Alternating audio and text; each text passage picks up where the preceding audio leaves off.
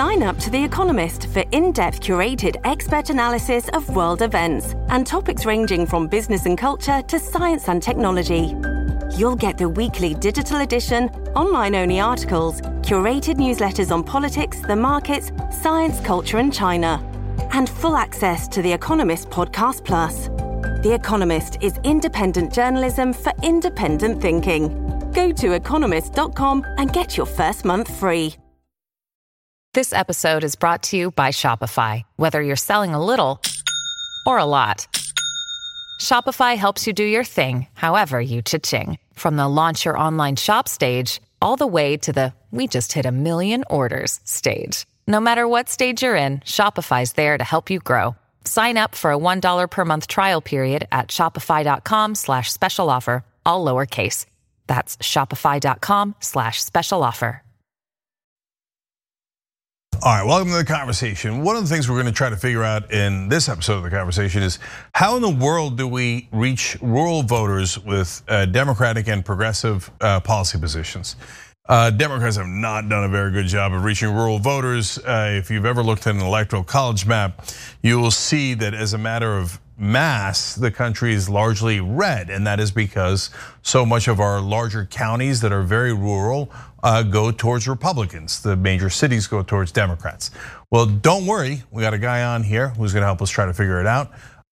It's JD Scholten. He ran against Steve King and almost beat him in a district that was plus 27 for the Republicans. JD came in within 3 points of beating one of the worst congressmen in the country, Steve King, in Iowa. So now he's become the executive director of ruralvote.org. JD, welcome back to the show. Honored to be back here. Oh, thank you, brother. So let's get to it, okay? How? How do we reach rural voters in America with, and both the Democratic and the progressive positions, because they're not exactly the same. Yeah. Well, I think one of the biggest things is we see that it's showing up, and what we've seen, and this is so much from just on my campaign, going out to all 39 counties and just meeting folks where they're at, is that the majority of the folks are with us on policies, but they're not there with us when it comes to actual voting for us. And so there's this big, large disconnect, and the brand is really bashed right now. And so the first thing that we need to do is improve the brand. The other part of it is we got to get our message out. And when we're seeing everyone just doesn't watch the nightly news like they did 20, 30 years ago. And so people are getting their message and their information from all over the place. But then one of the number one places they are getting it is from Facebook. And if you look at the top 10 things that are on Facebook every single day, 7 out of 10, and often 10 out of 10 are some of the most right-wing things you'll see. And so we got to be there and battling in those spaces where voters are at. And so to us, that's a huge project that we're looking to do. And really what this project is kind of two-pronged. It's bringing the Democratic Party to rural areas, but it's also bringing the rural areas to the Democratic Party. Okay, well, that's interesting, JD. So look, that's this deeply frustrating part, what you just mentioned there, which is that if you look at the polling, first of all Americans, but definitely rural Americans, agree with progressive policy positions. But when you look at the voting, they're not with us at all. So let's talk about that giant disconnect. What do you think is the root cause, specifically for rural voters, as to why they're voting Republican, even though they agree with us on policy? I think it goes back to the mis and disinformation. It's one of the biggest things that I see out there. And when I went out on the campaign trail and talked just policy, and people would nod their heads, go stop at these small diners and these gas stations, and then they're like, "Oh, you're a Republican, right?" And you're like, "No, I'm a Democrat." And then you just see this look on their faces, "What is that?" type of thing. And so one of the things I wanted to do was we did a poll about 2 months ago, a month and a half ago, that got some traction because it was what I felt we were doing during the campaign and seeing on the campaign that the national narrative just isn't picking up. And the first thing we did was just with the stimulus checks, the $1,400 stimulus checks. Was it from President Biden? in his administration, or was it from Trump and previous or another? And only 50% of rural voters thought it was from Joe Biden, and 39% thought it was Trump. And so you see, even when we pass things and progressive things, it's not getting to these people. And so we got to find messengers. And so that's a huge part of it. So then we decided to test out candidates. And we did this just very generic candidate that we thought stereotype what a rural folks would like for a candidate. And we put them against a coastal, I think, multimillionaire who wants to give tax breaks to the super wealthy. And our generic candidate won by 35%. We put a D by its name and asked the question again, and the person lost by 1. So that's a 36-point margin. And with Democratic policies, we see are extremely popular, and progressive policies are extremely popular with these folks. But then you put a D by it and it drops dramatically. And so that's the biggest thing. And you look at, I see so much in just my area of the country. There's the county called Carroll County, Iowa. And in 2008, it voted for Obama. And then this last election in 2020, it voted for Trump at 71%. And where I live and where Carroll County is, the state House member, the state senator, the governor, the member of Congress, and both senators, all Republicans. We have to get the Democratic message and the progressive message out to these folks. And so that's one of our huge programs that we're going to be working on, is creating brand ambassadors to help local folks talk about national issues where they're at, and to get that and amplify it and get some local influencers. And that's one of the biggest things we need to do, is show, no, Democratic policies are good, and this is why they're good, and this is how they'll help here. Yeah, oh boy, good luck. So, no, because some of those stats are super depressing. I mean, I have 1,000 problems with Joe Biden. I talk about it on the show every day, but did he pass the COVID relief bill that got him the $1,400 checks? Well, that's not a policy question. That's not a opinion question. That's just a fact. Of course it was right. Biden, right? And no, 39% say no, it was Trump.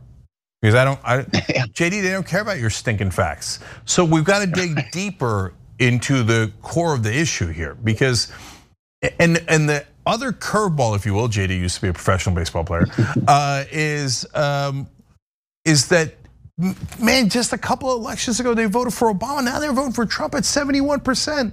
So if it's not the policy, JD, you've got to tell us, what is it? How did the Republicans, and Trump in particular, get a mind lock on people where they don't even care about facts anymore, and they don't care about policy, they don't care about punching themselves in the face? They're just like, no, I'm gonna vote Republican no matter what. I don't care what you tell me. You could tell me that I'm gonna get $1 million, I'm still gonna vote Republican, I don't care. Well, I will push back a little bit, and I think the Democratic Party has to look in the mirror and say, we lost a populist fight to a New York billionaire in 2016.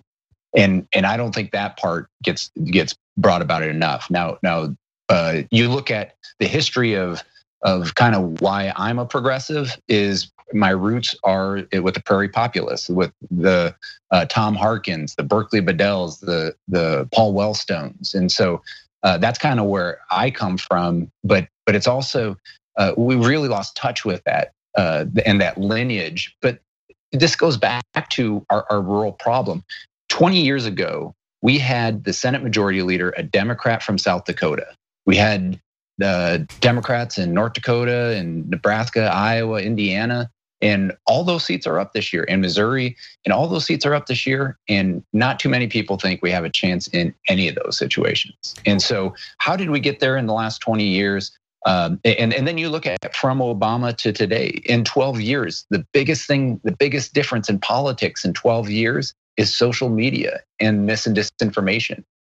And so one of the projects we have for ruralvote.org and what we're trying to do, we have a 2022 plan and we have a long-term plan. And the long-term plan is to build this national network of rural folks who are trying to improve their communities and try to get blue in the future. But the 2022 plan, and this goes back to the poll a little bit too, and the poll showed that there's about 55% of rural battleground voters who we're not going to get. You mentioned D, and they're just gone. But then we're only getting about 30 to 35%. So it's that 10 to 15%. And if you look at the way that the Senate is mapped out, you look at the way the Electoral College is, I mean, Biden won by 7 million votes, but I mean, to be honest, it was a handful of states and under 100,000 votes that changed the election. And a lot of it was rural communities. And scary stat for me is by 2040, 70% of the American population is going to be in 15 states. And so that means 70% of the population is going to have 30% of the senators, whereas 30% of the population is going to have 70% of the senators. And where's the Democratic ground game right now to prepare for 2040? So JD, I hope ruralvote.org works, because I know that the Democratic leadership ain't gonna do it. They have no plan at all. Their plan is lambs to the slaughter. And so JD, let me bounce an idea off you. I think that the Democrats are getting killed in the rural areas because they're led by corporate Democrats and they do a corporate agenda. And what would work in rural areas is economic populism. I'm keeping it real. Social issues on the left are going to be a much harder sell in rural areas, right? But if you go and tell people you're for higher wages and you're for healthcare for everybody, well, you definitely got a fighter's chance. But the problem is our guys at the top suck and they don't agree with that. They just don't. They work for their corporate donors. So the Democratic leadership is selling us out, and they're the reason we're getting killed in rural areas. What do you think about that? I mean, you're preaching to the choir for me, because I completely agree with that. But one of the things that I'm extremely excited about, and one of the things I ran on, was enforcing our antitrust laws and just being anti-monopoly. I think it's one of the biggest issues that we should be at the forefront on. And last Friday's executive order by the Biden administration, I thought was remarkable. It's the first time in my generation we've had an administration take on the concentration of economic power. Now that's a start. And I will say, I have a lot of folks who are farmers and ranchers for Trump that were retweeting me during my campaign. And I put a lot out because that executive order was such, I feel, historic. Now, is that solve everything? Absolutely not. Do I want Congress to push and go far more? Absolutely. But it is a pivotal moment, I feel. And you see what with the FTC, they're ruling last week too. When we put quality people like so many, we have a progressive movement happening right now, especially in the antitrust area. And I think if I'm a Democrat running, no matter where you're at, economic justice and antitrust should be at the forefront, and we'll get voters from across the aisle. Yeah, so by the way, that executive order, and I criticize Biden all the time, including in this interview, but the executive order also preserved net neutrality. So it really was a rare, excellent move by Biden. And those are the things that you got to get out. And by the way, in terms of antitrust, my only slight difference there is that I don't think that people understand the difference between antitrust or monopolies, and I don't think they get into those details. I just think they hate big business, and nobody's ever told them on the Democratic side. We were the ones against big business in the first place. The Republicans love big business. Now Tucker Carlson is out there pretending that they hate big business. No, they serve big business. But of course, Democratic leaders, as always, will not make that case because most of their funding comes from big business. So I think that's the dynamic at hand. All right, JD. But if there's ever a moment now for the Democratic establishment to really change the narrative, look at the campaign finance reform stuff. Look at how much money from grassroots donors went to Senate candidates last time.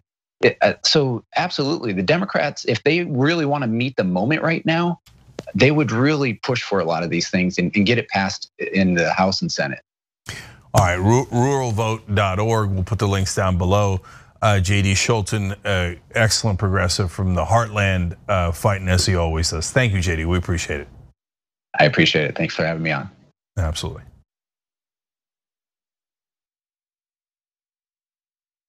All right, back on the conversation.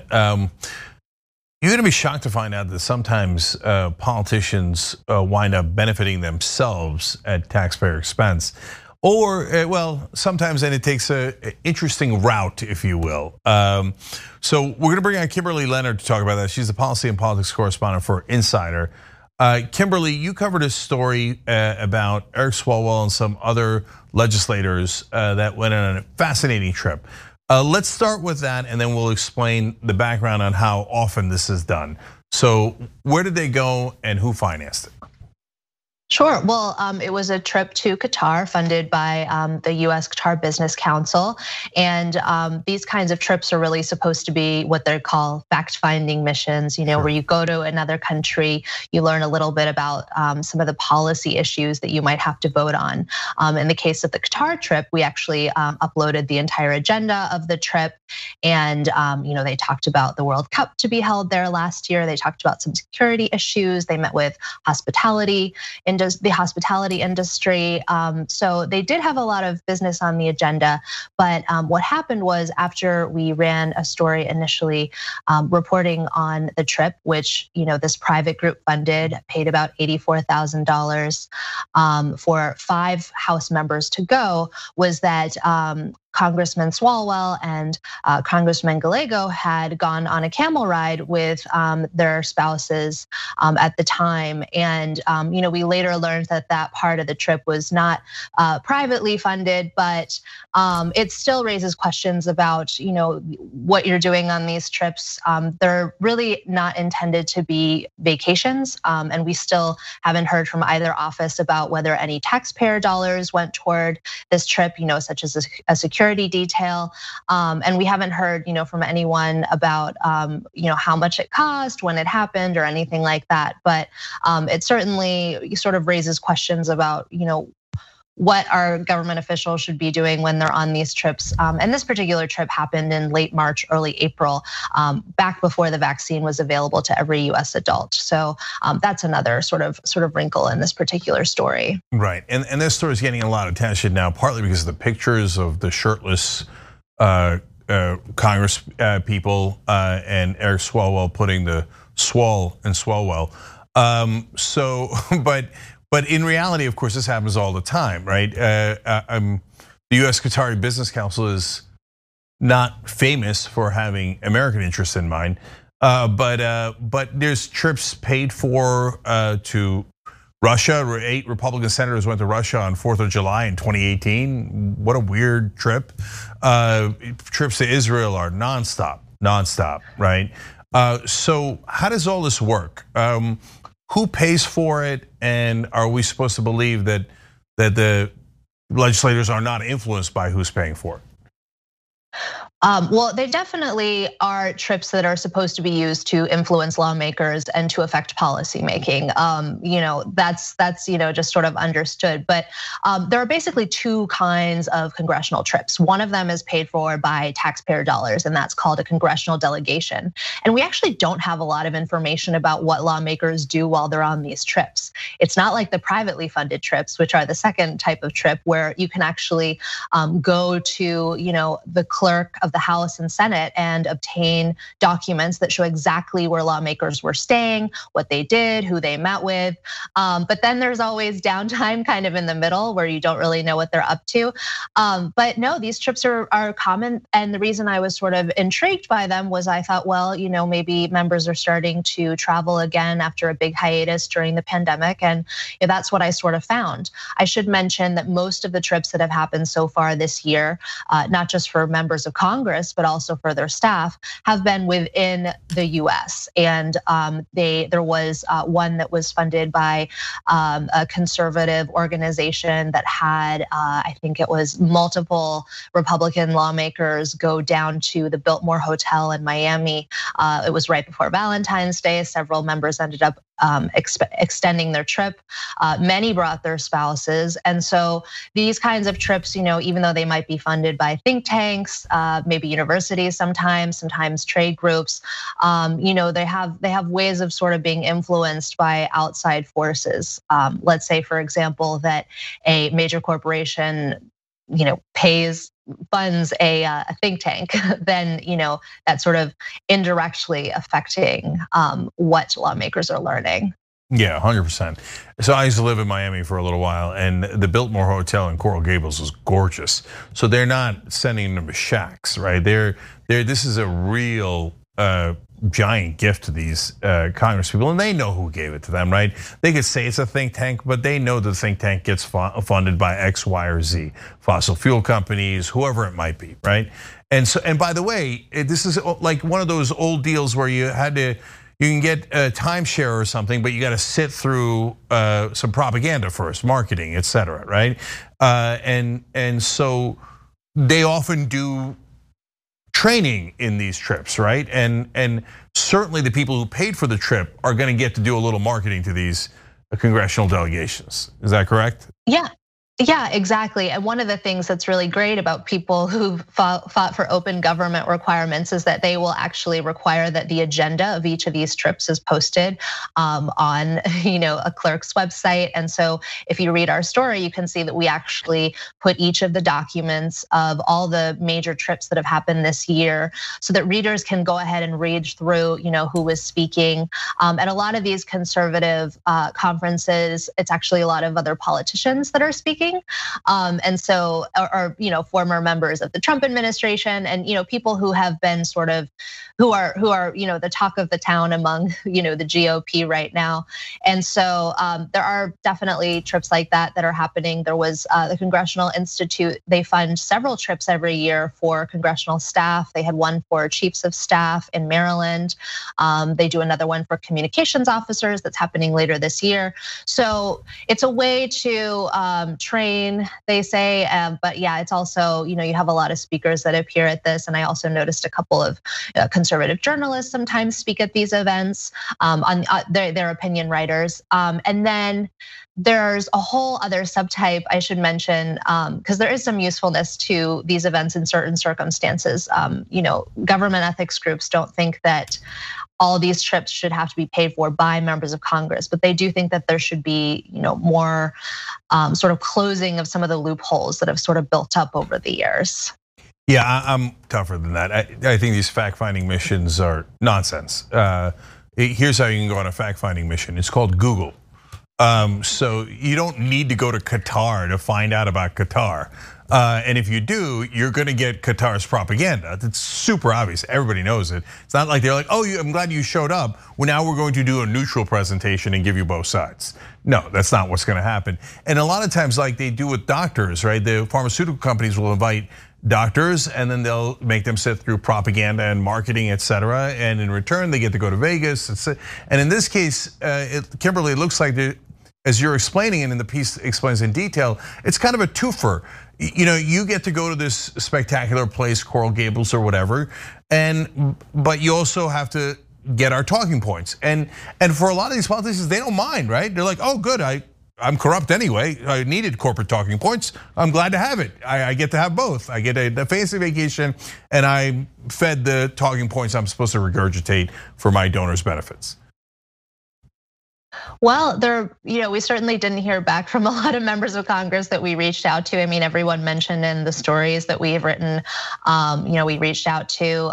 There was only one member who went on the Qatar trip who did elaborate on why he thought it was so important to, go to Qatar and the importance that it had in policy making. There are instances where members will go, domestically to go observe, some environmental issue that's going on. It might be an issue they have to vote on. It might be an issue they have to write legislation on. And let's say they're in a district where it's not immediately apparent in front of them. So there are instances like that. Another thing that falls into these categories is if, for example, a member of Congress is asked to give a speech at a graduation ceremony, that university will pay for the travel expenses and the lodging for that member of Congress. So there's sort of a mix as to what all of these trips are. But it does seem, and I should mention mention that even though these trips are happening again, they're nowhere near at the rate that they were, for example, in 2019. But they're certainly about to build up again. So I can tell you at Insider, we're going to be following very closely, where everyone's going and who's funding it and what people are doing on these trips. Yeah, it was a little bit of a tragedy of COVID that it had to slow down corruption a little bit. And by the way, this is total bipartisan all the way through. There's conservatives who do it. There's, well, not necessarily progressives, but Democrats who do it. And by the way, I think all the photo ops are nonsense. When they go to the border, right? And that progressives do as well as Republicans, right? They go to the border and they look at the border, like as if that's going to teach you anything. Yeah, we know where it is. You can see it on a map. Anyways, but one last thing I wanted to ask you about in your story, you also mentioned that the Fellowship Foundation, which actually TYT's written a lot about, also pays for some of these trips. So what's their racket? Why are they paying for Republicans to go abroad? They had funded discussions about faith, I believe, in Bosnia and Herzegovina. I think that's the trip that you're referring to. That was the only other instance so far of a trip internationally for the members of Congress. But these disclosures are still coming in, so there might be actually other examples of people going abroad. And I think there were only a couple of members that went on that particular trip, so the dollar amount spent was a little bit less. But yeah, that happened earlier this year, and we're keeping an eye on who else they'll be sending, and on what other people might be traveling. Some of these disclosures might be a little bit late, but they update them almost every day when new trips come in. Yeah. All right, so since Kimberly, you're doing a great job covering this, the hot tip, for what it's worth, the Fellowship Foundation is sending congresspeople to spread anti-LGBTQ agenda all across the world. And so and then a lot of people willingly participate. It's mainly Republicans, but sometimes Democrats do it too. And so we care about holding everybody accountable. All right, everybody check out the story from Insider, Kimberly, Leonard. Thank you so much for joining us. We really appreciate it. Thank you.